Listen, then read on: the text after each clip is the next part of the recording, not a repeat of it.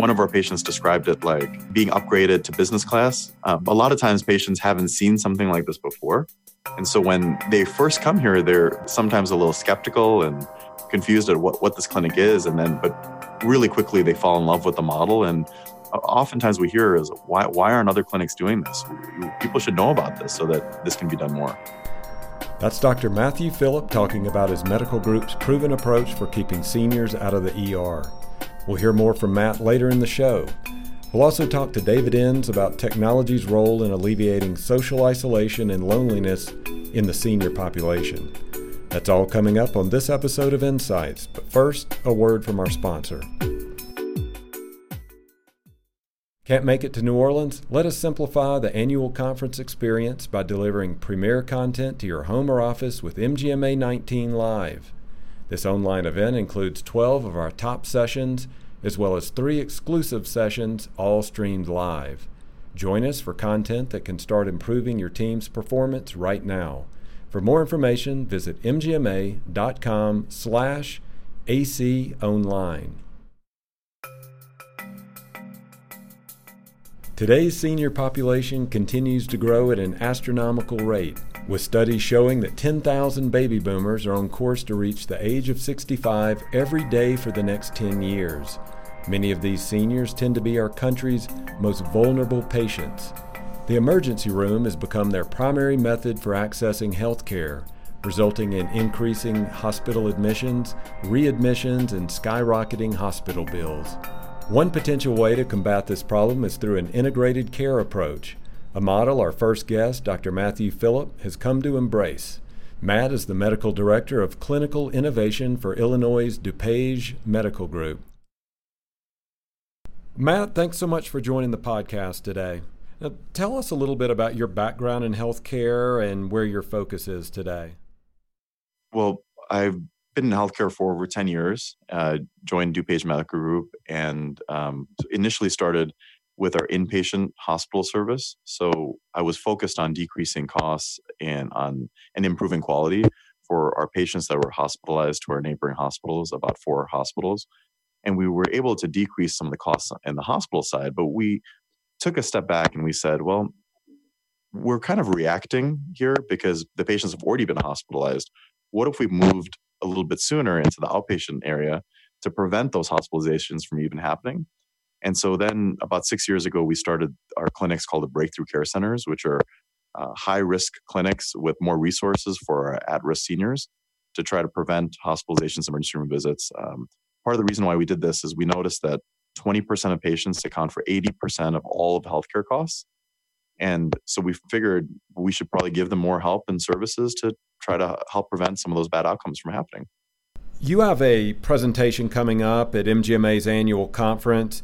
It's looking at a really interesting topic about how to keep seniors out of the ER. And we were doing some research here, and our stats showed that the senior population accounts for more than 20 million ER visits a year. So there's a real reason and a purpose to have a session like yours. So talk to us about that. Just how prevalent of a problem is the elderly's frequent use of the ER, and has that trended up?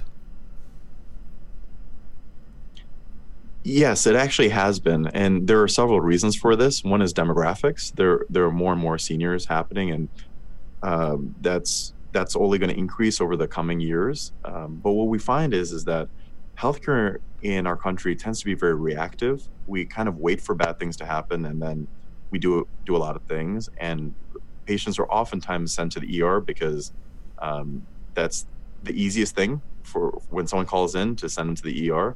And then as they get funneled into the emergency room, so we realize that about 33 to 40% of those patients are then admitted, even if they're admitted overnight just to kind of watch the patients, because now you're dealing with a physician who doesn't know you. There's no relationship there, and everyone can take a more conservative, cautious approach. But errors can often happen in hospitals, in emergency room, when there isn't a good line of communication and a kind of relationship there. And so we really try to focus on how can we prevent those things from happening? How can we help people to be healthier, safer, and have better outcomes overall while decreasing the overall cost in healthcare. Mm-hmm. Is it really the system right now? You were saying that's at times that's just the easiest thing to do, but at the same time we have the results. We know that how expensive it is, how costly it is to the system to send people to the ER. So how did we get here? How did we get to the point where we just kind of went, well, there's something going on, let's get you to the ER as opposed to getting you to your primary physician? Yeah, it's a great question. Our system has been really misaligned for a while. We had the majority of our model right now, and historically has been a kind of a fee for service model, where the more things you do, the more you get compensated for that. And so there hasn't been a really proactive, thoughtful approach on how do we help people to be healthy? How do we prevent bad things from happening? It's been this reactive, okay, things have happened, now let's, charge different services for different procedures and things of that nature. And so it's created this kind of culture of just being a little bit back-footed in terms of our care for patients in general. And we're really trying to take a more proactive, front-footed approach to say, okay, if these seniors were our family members, how do we take care of them? How can we prevent bad things from happening? How can we help them to be independent, healthy? And what we've seen is a huge reduction in costs and a significant increase in their quality of life and their patient satisfaction. Mm-hmm. What can be done then? I mean, is there education involved? Is it a fundamental change in the system, in the process? What can we do to kind of keep those seniors out of the ER, as you talk about in your presentation? Yeah, it takes a lot of different things. I think what we've struggled with in healthcare is we have all these algorithms. We try to fit people in boxes where we say, okay, for congestive heart failure, we're going to do this. For breathing problems, we're going to do this. And we try to fit people in boxes. But what we see is that not everyone can fit in boxes. And that's why 5% of patients account for 50% of healthcare costs, and 20% of patients account for 80% of healthcare costs. And so we sought to create these clinics with a variety of different resources in the clinics to try to treat the root cause of what was going on. And as we did that, we found that it was different for everyone. And instead of trying to fit people into boxes, we tried to tailor our approach to the individual, whether it be home care services, counseling. Is it depression a cause? Are they isolated? Or do they not have the teaching or education needed to try to prevent those things from happening? They didn't understand really what the root cause was of their medical conditions. And as we started to partner with patients, their healthcare started turning around, and we saw an over 50% decrease in emergency room visits, hospitalizations, and hospital readmission rates. You mentioned the term isolation, and that is a problem for many seniors. Many of them are living alone. And what can be done about that? I mean, I understand if that's their living arrangement at the time, but how do you get them a support system, so to speak, so their first inclination isn't to, say, call 911 or to head into the ER? I think it all comes down to a relationship, and developing that relationship with the individual as well as our staff. Is a couple of our patients described our clinic sort of like that old show Cheers, where people would come in and they would know you by your first name, and there was that kind of family feel. We have patients just walk in and say, hey, I need to be seen, or this is going on, or they'll tell us what's going on in their family lives and their social situations. And as we hear that background, we start realizing that maybe this patient needs help with their medicines. Maybe this patient needs a little bit more frequent visits to help them maintain the momentum that they've seen, so they keep making progress. And it's really different for every person. But then the other thing we try to do is we try to connect them with resources in their community that we're aware of that they may not be aware of, so they can be more engaged in the communities and have a more interactive kind of social situation that overall promotes health and wellness. Is there a guideline or any sort of a process that you recommend other providers take? Is there for instance, a checklist or something that the seniors can fill out, a form of some type, so then you have a ready-made, list of answers for this particular patient? We do have some of those. We do a kind of health risk assessment based on their medical conditions of seeing where their at-risk problems would have things such as have they had falls? Do they have family close by? What is their interaction with the society around them? How many times do they leave their apartment? Things of that nature. And those can be clues as to where they're coming from. Is depression an underlying issue? We ask them how many medical conditions they have. Now, we may know how many medical conditions, but there's so many times where people have 10 medical conditions and they think they only have 2 or 3. And I think a lot of this is health literacy and helping them understand what's actually going on with their bodies, too. So there are a variety of different causes. Yeah, communication does seem key. I've had some elderly family members, and there's just been some situations where the family members, we can see things changing for that loved one, but there can be a resistance. There can be sometimes an embarrassment to admit, hey, I maybe can't do some of the things I used to be able to do. So how do you have those conversations where you can get them on board, educate them, and maybe get them to see some of the things they can do and then some of the things that they can't? I think it really comes down to that one-on-one relationship that we develop with our patients, because we have to have a lot of difficult conversations. We talk about end-of-life planning and what their goals of care are. We have to talk to them about using canes or walkers when they've had 80 years of not using those things. Talk about not driving anymore or restricting some of their things that they used to do and felt very comfortable with. And it can seem like a decrease of independence, but when we phrase things in that, it's actually meant to prolong their independence for a longer period of time and promote their safety as well as the safety of other people. When people are smart and they can tell if you really care about them or not. And as we have that foundation of a caring, thoughtful relationship, we can really move the needle on a lot of these things and decrease a lot of the bad things that happen to people. And we've been able to maintain top 1% of patient satisfaction, both nationally and regionally, as we're having these difficult conversations. And so that speaks a lot to the relationship that we've developed.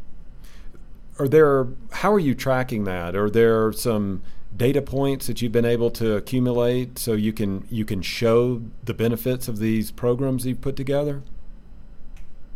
Absolutely. So we formed partnerships with different payers in our area. We focus primarily on Medicare Advantage plans, and the reason why we do that is we do get data back to say how we're broadly doing for our patients in terms of their emergency room rates, their hospital readmission rates, their hospitalizations, their patient satisfaction, and things of that nature. There's also survey data with Press Ganey that we get back from our patients. So we see that our patients have less than 50% emergency room visits, hospital readmission rates, both regionally and nationally, while having top 1% patient satisfaction. And so if you can have patients that are happier, healthier, and dramatically decreasing costs, I mean, it seems like a win-win situation for both the patients and our healthcare system. Right. Have you had any communication with any of these patients, like getting their feedback, some anecdotal info to help you understand what's working, what's not, and made adjustments from there? Absolutely. Yeah, we've tailored some of the resources that we have in terms of social working and pharmacy help and different resources that we have based on what our patients have requested and asked for. One of our patients described it like being upgraded to business class at the airport, and just seeing kind of these additional resources and really appreciating being here. A lot of times patients haven't seen something like this before, and so when they first come here, they're sometimes a little skeptical and confused at what this clinic is, but really quickly they fall in love with the model. And oftentimes we hear is why aren't other clinics doing this? People should know about this so that this can be done more. Right.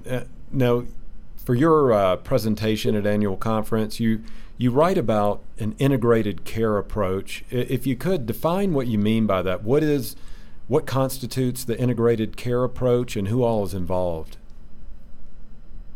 So we have a physician, we have a nurse practitioner that helps with our access, we have a pharmacist to review medicines and decrease medicines whenever possible and educate on those medicines. We have a social worker that can provide counseling as well as home resources. We have nurses who are health coaches that provide additional education and teaching and also can provide some additional resources in our clinic. And that's the team we have. We also partner with our physical therapists so that our patients have access to some of the rehab equipment so they can maintain their physical strength and keep active and fit. And so that's the team that we have focused together. Now that team is deployed differently for different patients depending on what they need. So not every patient sees all of our team members, but we create a tailored plan for the individual. And then we'll kind of help them be introduced to our team and create a plan that's made just for them. Mm-hmm. What happens when your team has done some tests with the patient? You have perhaps deemed that they may not be mentally all there, or there may be other circumstances where their decision making may be impaired. What do you do at that point? Well, that's a great question. It's difficult. We again leverage the relationship we have with the patient as well as their spouse and family members, and we really try to make decisions with as many decision makers as possible. So we try to build a consensus with the patient and family members, and a lot of times patients have had a sneaking suspicion that things have been heading in the wrong direction, or family members have definitely noticed it, and they said, "Hey, we've been noticing this for 6 months. I'm so glad you guys picked up on that." And so there's a lot of support that we have, and as we try to make decisions together, I think family members and patients can really see, like, hey, you're saying this because you care about me, and you really want what's best for me, and yeah, of course, I want to maintain my independence as much as possible. So I want to lean on your experience here and say, well, instead of stepping on these landmines, how do we go around them so that we can prevent a bad outcome? And patients seem to understand that. Mm-hmm. If you don't mind, I mean, I'd love to hear maybe a particular case, an example of a patient that you guys worked with who maybe was a repeat visitor to ERs, where you helped communicate to them, helped communicate to their loved ones, and got them into your program where they got the care that they needed. Actually, there are actually so many examples that I could share with you. One that just comes to mind is this gentleman who was in the emergency room literally every 1 to 2 weeks and was hospitalized every month. And he was heading towards dialysis. His kidneys were steadily getting worse. He was just having a hard time managing things. He was either going to end up in a nursing home or on dialysis, or both. And he was just having a very hard time. He said that he saw about 10 different doctors on average. And this is something we commonly see is that our patients typically see 10 different physicians. And he said something that was typical of a lot of our patients, that the physicians all seem to be saying different things and they were contradicting each other. And he got so frustrated, he said, I'm just going to kind of do my own thing. And we got him in and we said, okay, let's come up with a plan together. And we helped figure out what was important to him. We created a plan. We shared what we thought was important. We looked at his records from his old providers and hospital system. And we looked at it and we charted a course together. And then we kept adjusting that plan over time. And then for a period of 6 months, he only had 1 emergency room visit and 1 hospitalization, actually 2 emergency room visits and 1 hospitalization in a 6-month period of time. And that continued for the first year, and he saw a lot of progress. He was able to stay in his own home, and his kidney function stayed rock steady over that period of time. And that's just one example. There's another lady who is 85 years old who was on 30 different medicines, and she just seemed to go to a different specialist and collect another pill. It seemed like the easiest thing to do was to give her another pill, another pill, another pill. We started systematically decreasing that from 30 different medicines to 6, over time. We it kind of changed our overall plan of care, and then we were much more selective with which specialists we sent her to, and we communicated directly with those specialists, so there was an open line of communication. She herself said that she was thinking of putting herself in an assisted living or a nursing home situation because she just didn't see how she could function. She has been living independently, said she feels great. She was hospitalized every month and now hasn't been hospitalized in over a year. And she says that she hasn't felt this good in several years. And we see that in a lot of our patients, is that taking that extra time to really dig down and find out the root cause of what's going on, it pays huge dividends in terms of preventing bad outcomes and decreasing a lot of the pills that people are on. Mm-hmm. So you've made this successful transition to this integrated care approach where you're working with elderly patients.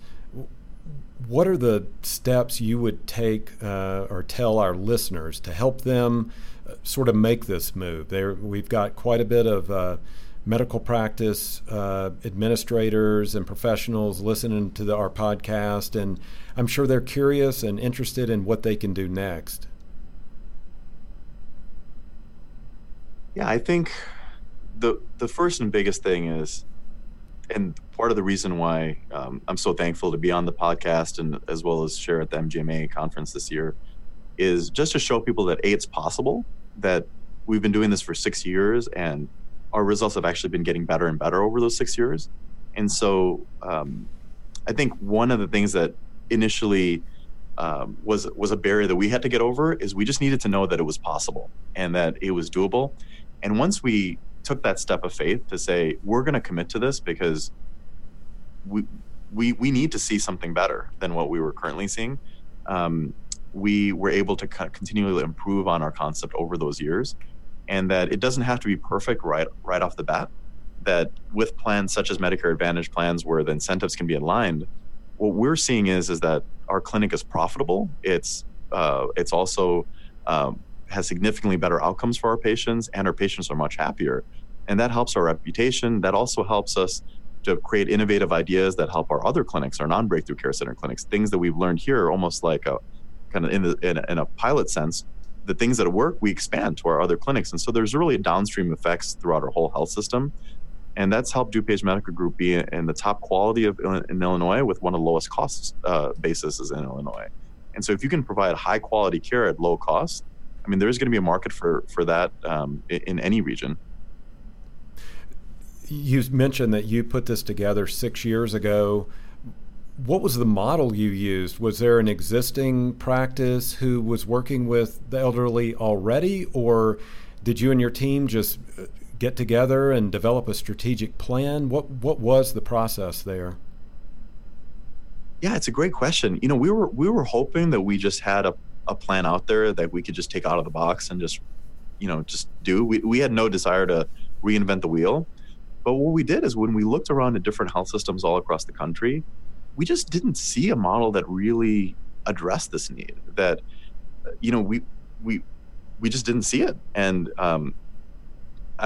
there may be a lot of reasons for that, and I can't speculate on those reasons. But what we decided is we're gonna try to create that model. So we did come up with a strategic plan and say, okay, why do we see our patients getting hospitalized? What do we think could be beneficial? And then we started tweaking that process. We started adding and subtracting resources. We refined our approach. And we started seeing better and better outcomes as we kept kind of pushing the envelope. And what we've seen is that we've talked to other groups in the area about it, our model broadly, and we've seen them try to replicate this and see some of the success we've seen as well. So we know that this is something that a concept that works. And we expanded this from one clinic to 4 clinics. And we've seen that even in different regions and different locations and slightly different demographics, that it's a reproducible model that can work. So we're really excited about it. You guys were definitely moving into some uncharted territory, it sounds like. So there were probably a couple of missteps along the way, or at least some efficiencies you needed to clean up. So to help our audience, what were some of those stumbling blocks that you've since corrected? Well, I think one of the hardest things initially was just convincing our other partners that this concept would work. Um, we, w- we were a part of an 800 physician group with a lot of different primary care physicians, a lot of different specialists. And when we first created this model, we depended on our partners to refer some of their most challenging cases to us. And what we would see time and time again was, are you sure you're going to be able to handle, this patient or that patient, or a lot of skepticism, when we were Right. first starting that. And what we'd see is our partners would say, okay, I'm gonna try you out with this person and see if you can do it, make a better outcome, or if you can help, Mr. X or Mrs. Y, then I'm gonna really, you're gonna win me over. And actually earlier today, I saw a patient where that exact same thing about 5 years ago. One of our doctors said, if you can help this person get better, then you'll sell me on it. And what we saw is that patient got dramatically better. Their sugars are under control. They had no more hospitalizations. Their congestive heart failure got better. And we'd let our partners know, hey, this is the update, and hey, I'm so glad they're doing better. Thank you for trusting us with their care. And as we won those hearts and minds, things started taking off from there. And we more and more of our partners said, hey, they would start telling their patients that really, I want you to go there for your benefit and not my benefit. Yeah, patient flow is such an important part of a medical practice, but this seems like some really dedicated patient engagement. So what is the time commitment? Right. What can other practices expect to see? It takes some investment. How healthcare can work right now is it can be kind of churn and burn, seeing as many patients as you possibly can in a day and squeezing them in. And if you're only seeing a patient for, 5 minutes on average, or, 7 minutes on average, it's just really hard to develop that deeper relationship or really figure out what the really underlying reason is. And patients can kind of just get shuffled from one doctor to the next. And we think that's part of the reason why the average senior sees maybe around 10 physicians, especially the more complicated patients. And it's just the easier thing to do. And what we found is that you have to really invest some time and resources and relationship pieces in that initial partnership. And as you do that, you pay huge dividends. I mean, it's a great return on investment in terms of what you save on the back end, in terms of healthcare utilization, but more importantly, in terms of people's lives, in terms of them living more independently, being on less medicines, feeling better about their health, being more engaged in their communities and with their families. We're all patients, ourselves included, as well as obviously our family members. And if we can create something that makes an impact in patients' lives, we're all going to benefit from that. Dr. Matthew Phillip, Medical Director of Clinical Innovation for the DuPage Medical Group, thanks for sharing these insights today. Oh, it's been a pleasure. Thank you so much for having me. While seniors aren't making ER visits to treat social isolation and loneliness, both conditions have shown to put them at higher risk of heart disease, high blood pressure, depression, and in some cases, even death.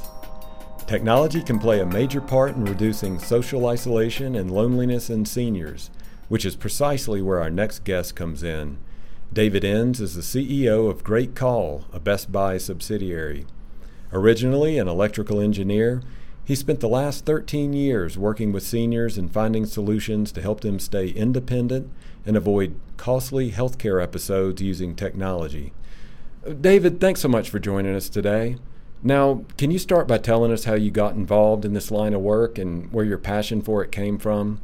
I might be what you would consider non-traditional healthcare. So I am originally an electrical engineer and came from more of a technology background. But for the last 13 years, I've been working with seniors where we built the company up to care for 1 million seniors now. And really using technology to help them stay independent and in their homes longer. Everything from, providing social work using the technology on the simplest side to predictive analytics so that we can use activities and monitoring activities of seniors to be able to predict high-cost healthcare episodes and replace those with lower-cost interventions. I wanted to ask you a question about that then. So you're working a lot with seniors, you're working with technology. Kind of help us dispel or give us some insight on the idea that seniors struggle with technology. How true is that? And what do you see when you bring out technology for seniors? Are they able to adopt that, and how so? I'd say the first thing you need to think about when you're looking at the senior space is that it is not one group. And that's the most obvious part of addressing this. This is over 40 million people in the United States over the age of 65 and growing, obviously. And in there you have, active, healthy seniors with caregivers and spouses still around who may be more adept to adopting more advanced technologies. But then at the other end, you have, dual eligible seniors, Medicaid, Medicare seniors and frail seniors who obviously are not going to be as adept and don't have the money to spend to experiment with technology, and certainly are just really left behind a lot more. And guess where most of the healthcare cost is actually tied up in the system? It is actually in that group that does struggle with technology. So that's the first thing, is it's a wide group of people with a wide range of capabilities and technology. So if you're going to address the whole group, you need to be thinking about it on that spectrum of different levels of capability. The second thing is that the key to helping seniors with technology is having a really great service wrapped around the technology, right? There's so many companies that have come out thinking they're going to solve the senior care dilemma with an app or a gizmo. And if you only get excited about the technology and you forget about the service elements, so how do you put that technology in their house? How do you overcome their privacy concerns? How do you keep them engaged with the technology so that they keep using it over time? That's through people. That's not through the technology. And that's how you really help seniors through that barrier and get them to experiment more and try new things and help them through those issues. Yeah, and our audience is made up of healthcare professionals, many of them on the front line, working with patients of all ages. And it doesn't really matter what age that patient is. What comes back again and again is patient engagement. And there's one story that a couple of different people have explained to me, and I've experienced it as a patient, that we do have that great technology that gets brought into hospitals and medical practices, and one of those is an iPad. And you will see a doctor come in and they'll stare at the iPad, and then for the rest of the conversation, you're basically staring at the top of their head. And that's not good patient engagement from the healthcare professional to that patient. Is I know that's a simplistic example that I'm giving you, but is that some of what you're talking about, where you've got the technology, but you're not always using it to communicate in the best way with that patient? Exactly. You're not using it to technology to the best of the ability to improve the experience for the customer, but also that's an example where the healthcare professional is using the technology. So picture now giving the senior a piece of technology, a smartphone or a mobile PERS device that's going to track their mobility so we can predict their likelihood of falling in the future. Giving them that technology, if they don't understand why they're doing it and comfortable with it, and have somebody they can call and say, hey, this red light is flashing on this thing, what's going on? Guess what happens? They take it off, they put it in a drawer, and it's gone. And now you've lost that access to the information that you desperately need, because the biggest hole in this healthcare conundrum, especially for seniors, is visibility into what's happening with these people between their visits with their doctors or their specialists. It's a big black hole, and the more visibility you can get into what's actually happening with them during that time, then you're going to be able to get on top of issues before they become expensive healthcare episodes, and B, it's going to help you as a caregiver or a practitioner. You're going to be able to deliver better service when you see them by having more information about what's really happening in their lives. Right, and you were talking about expensive episodes, and you and I were talking offline about ER visits, that many seniors are using that as their regular healthcare visits, or they're waiting until it's too late. And we want to get into that a little bit later with isolation and what that plays. But talk about that. Talk about how we escalate things and we get to those, what you called an expensive experience there. Yeah, again, by not having any visibility into what's happening with the senior in their home, we basically are invisible until something goes badly and they end up in the ER.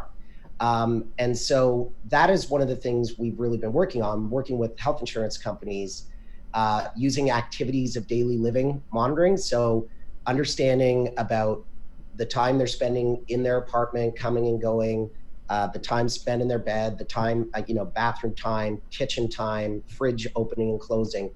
And by having that data, you can actually see things like maybe the likelihood of a urinary tract infection developing, which is something that is very common with seniors, that if not treated early is going to result in a hospitalization. It could be complications with CHF, or because the time spent in bed or not leaving the apartment. And these trends, we can start to identify social isolation happening before it's become a serious issue that is resulting in other complications. Mm-hmm. Now, we've seen some reports, you may have some other ones, that show that a little more than 1 in 4 older adults in the United States live alone. You were talking about isolation and living alone earlier. Talk about that a little bit more. Go into detail about that, on how significant a concern that can be to have that isolation and then try to deal with your own health care, your own mortality. What are we seeing right now? Yeah, it's social isolation is a huge problem. And I think that the healthcare industry really has woken up to the issue as something that is not just about being lonely. It's that they're seeing more and more studies that are showing things that loneliness does lead to depression, which then leads to other health issues. There was one study just completed that said it's social isolation and loneliness on the extreme is compared to it has as much cost to the healthcare system as smoking 15 cigarettes per day. That's the comparable. Social isolation is literally the same as smoking 15 cigarettes per day in terms of the damage it does to yourself and the likelihood of you developing other diseases. So that's where you hear a lot about the social determinants of health. So trying to look at the senior in a complete picture of what's happening with their lives, not, oh, this senior has CHF and, oh, this one over here has diabetes. Instead, looking at, well, what's led to the CHF? What are all the things happening in this person's life that are creating the situations that could result in their health deteriorating faster than it needs to? So whether that's they're isolated because they lost their license and they don't have access to transportation, they're not getting to the store and getting proper meals, so they're not eating properly, their nutrition is poor, they're living in a lot of clutter, so they're having falls because there's nobody there to help them pick up their house, or even know that, hey, if their mobility isn't great, they shouldn't have throw rugs in their living room in places where they can trip. And obviously, falls is one of the most expensive healthcare issues in the country, and it's going to keep getting worse as the population ages. So those are the kind of things that we need to look at the complete picture of the senior to really make sure we're avoiding these expensive issues that could be prevented if we had a little more visibility into the complete well-being of the older American. Mm-hmm. You've made a strong point for the different outcomes of social isolation. What are some of the ways you found to be effective in combating social isolation and loneliness among these seniors? One of the studies that we've done has shown that 55% of our respondents who've said that they are lonely said that phone calls with family or friends is the most important thing for them to feel less lonely. So one of the first things we try to do, and if you look at what we do at GreatCall and Best Buy Health, is really to facilitate communication. So really to facilitate communication between whether it's family members or ourselves. So we have simplified cell phones that we can help them get comfortable with, so they're getting in touch with people more, they're keeping them on and having those conversations they need to feel connected. But then we've expanded that into, again, for working with health insurance companies for some of their members, we now have social workers who can deliver service over the phone. So, if there's a one-button device, you hit the button, normally you would just get an emergency response agent who can handle your situation. Well, we have that, but now we've added social workers onto that model. So these social workers, like you would expect, look at that whole picture of the senior and really try to help deal with all of their different issues, including social isolation. So the first thing is facilitating communication. The second thing is giving the senior the confidence to get out and about and interact. So if you are worried about your mobility or falling, or because you're, disease state that, if you put yourself out there and something happens, it's going to be embarrassing. You're going to end up in an ambulance in front of all your friends. That is something that ends up causing social isolation. They don't want to go out. So by giving them that confidence, by having emergency response services, for example, in wearables or on a pendant or built into their cell phones, then they have that confidence to get out and interact. Yeah. So one of the issues is, and I've experienced this in my own family, is getting buy-in, whether it's through fear of adopting a new technology or pride of meaning I don't need that one button, that's strapped onto me like that. I'm not at that point yet. How do you overcome that? What are the kind of conversations that you need to have to, like you said, give them the confidence that, hey, this is the best decision you can make, and this is being done to help you? Right. There's conversations you can have, which you said first. So the best thing to do is to sit down and talk about the pros and cons of wearing a device, if that's the device you've chosen or that you want your mom to wear. Let's call it mom. But I'd say the next most important thing, beyond just having these logical conversations where you can explain the benefits, you explain it's not monitoring, you explain it's really for their own good to keep them independent longer in their homes, which they all want. So that is probably one of the most important things you can do. The second thing is to have a wide range of options for how to get them these services.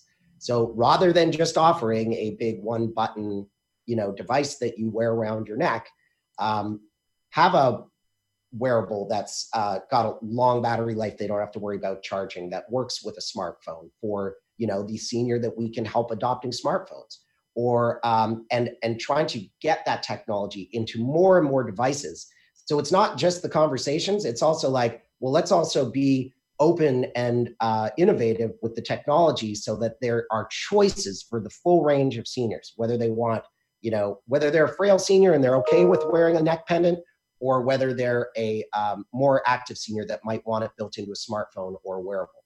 So as I was talking to you earlier, I was telling you that much of our audience is made up of healthcare professionals. What kind of advice do you give them? We were kind of talking about that from a family or friend-related situation, but from healthcare professionals, what are the kind of conversations or due diligence can they do to help these senior patients of theirs? The first piece of advice I would give to healthcare practitioners would be to not be afraid of trying new things to help the senior and to get that visibility in between visits. The second thing is to embrace this vision of looking at the senior in its entirety, as opposed to seeing disease states. And I think that that's happening more and more, but I think there's still a lot of opportunity to develop that further, is to really looking at the whole social determinants of the health of the senior, as opposed to looking at these individual disease states. That's one of the things we see as we're out there talking to healthcare companies, is, if it's not something that is aligned with the way they look at the healthcare system, which is on a disease state basis, then it's tough for them to wrap their minds around it. And I think that's going to be an important evolution of the healthcare system over the next decade, is really getting to the full picture, to that whole engagement with the person, so that you can get visibility into things before they happen instead of being reactive to the things after they've happened. Mm-hmm. Do you have any memorable stories or successes of working with seniors and helping them adopt technologies, and how that's helped them out of this social isolation or loneliness? One of the best example, and this one is just fresh in my mind, so I'm gonna talk about it's a little bit different. It's a result of social isolation, where we again, this was where we're monitoring the seniors' kitchen activity and some of these other things. Again, we're not monitoring, we're using predictive analytics. The computer is monitoring them and then alerting us when something appears to be going wrong that needs attention from the healthcare company. So we had an alert that this senior, that their kitchen activity had just kind of crashed off a bridge over a 2-day span. And so we get this alert, and we have specialists who call, and their whole reason for being, these specialists, we call them our engagement managers, is they go in and they have that conversation with the senior to try to draw out what might be happening causing the issue. And so this story, our agent is talking with the senior, and they're saying, is everything good? Oh, everything's great, and then they're trying to dig in, and he's just insisting everything's fine. And then they finally say, well, and your appetite's been okay? Oh yeah, appetite. So you're eating then. And then he finally goes, well, come to think of it, I really haven't been able to eat in the last 2 days, and I don't know why. Right. And so there, you have this example of this senior who's alone, socially isolated, hasn't eaten in 2 days. Something very serious is going on with them. And that person is going to end up in the hospital if we hadn't made that call and gotten the health insurance company to get their care managers involved to get a home visit, change their medications, whatever it would be, so that it's a much lower cost intervention than if we allowed that to continue on and end up in a hospital visit. Do you have any final thoughts then about how we can all do a better job, whether it is the family caregivers, other loved ones, or the healthcare professionals, what all we can do to help draw these seniors out, to keep them from feeling too isolated, and provide them with an outlet, activities, whatever it may be? Yeah, the first thing is to, pick up the phone and have those conversations with your parents, and make sure, or grandparents. Even a short conversation is going to make them feel amazing. And, talking about memories and things from when you were a kid has been proven to be a very effective way of drawing positive emotions out of that senior. So that's the first thing. And the second thing is to, be aware and be watching for signs of social isolation. So when you go to visit your mom, if you're noticing, the mail piling up in the house, and there's things you can look for, that the fridge is empty, that there's dishes piled in the sink. There's things you can see, and if you're just thinking about it, it's going to be obvious to you that things are trending in the wrong direction, and that you need to get more involved and help. David Enns, CEO of GreatCall, thanks so much for joining us today. Thank you so much for having me. Well, that's going to do it for this episode of Insights. Thanks to MGMA Live for sponsoring today's show. Also, thanks to our guests, Dr. Matthew Phillip and David Enns. Matt can be heard speaking at MGMA's annual conference, October 13th through 16th in New Orleans. Did you miss early bird registration? Don't worry, we have you covered. Use the code POD200 while registering and save $200.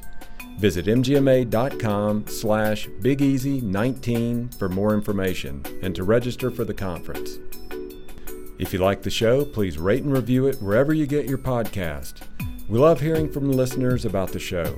If you have topics you'd like us to cover or experts you'd like us to interview, email us at podcast@mgma.com. MGMA Insights is presented by Craig Weberg, Rob Ketchum, Declan McGee, and I'm Daniel Williams. Thanks for listening.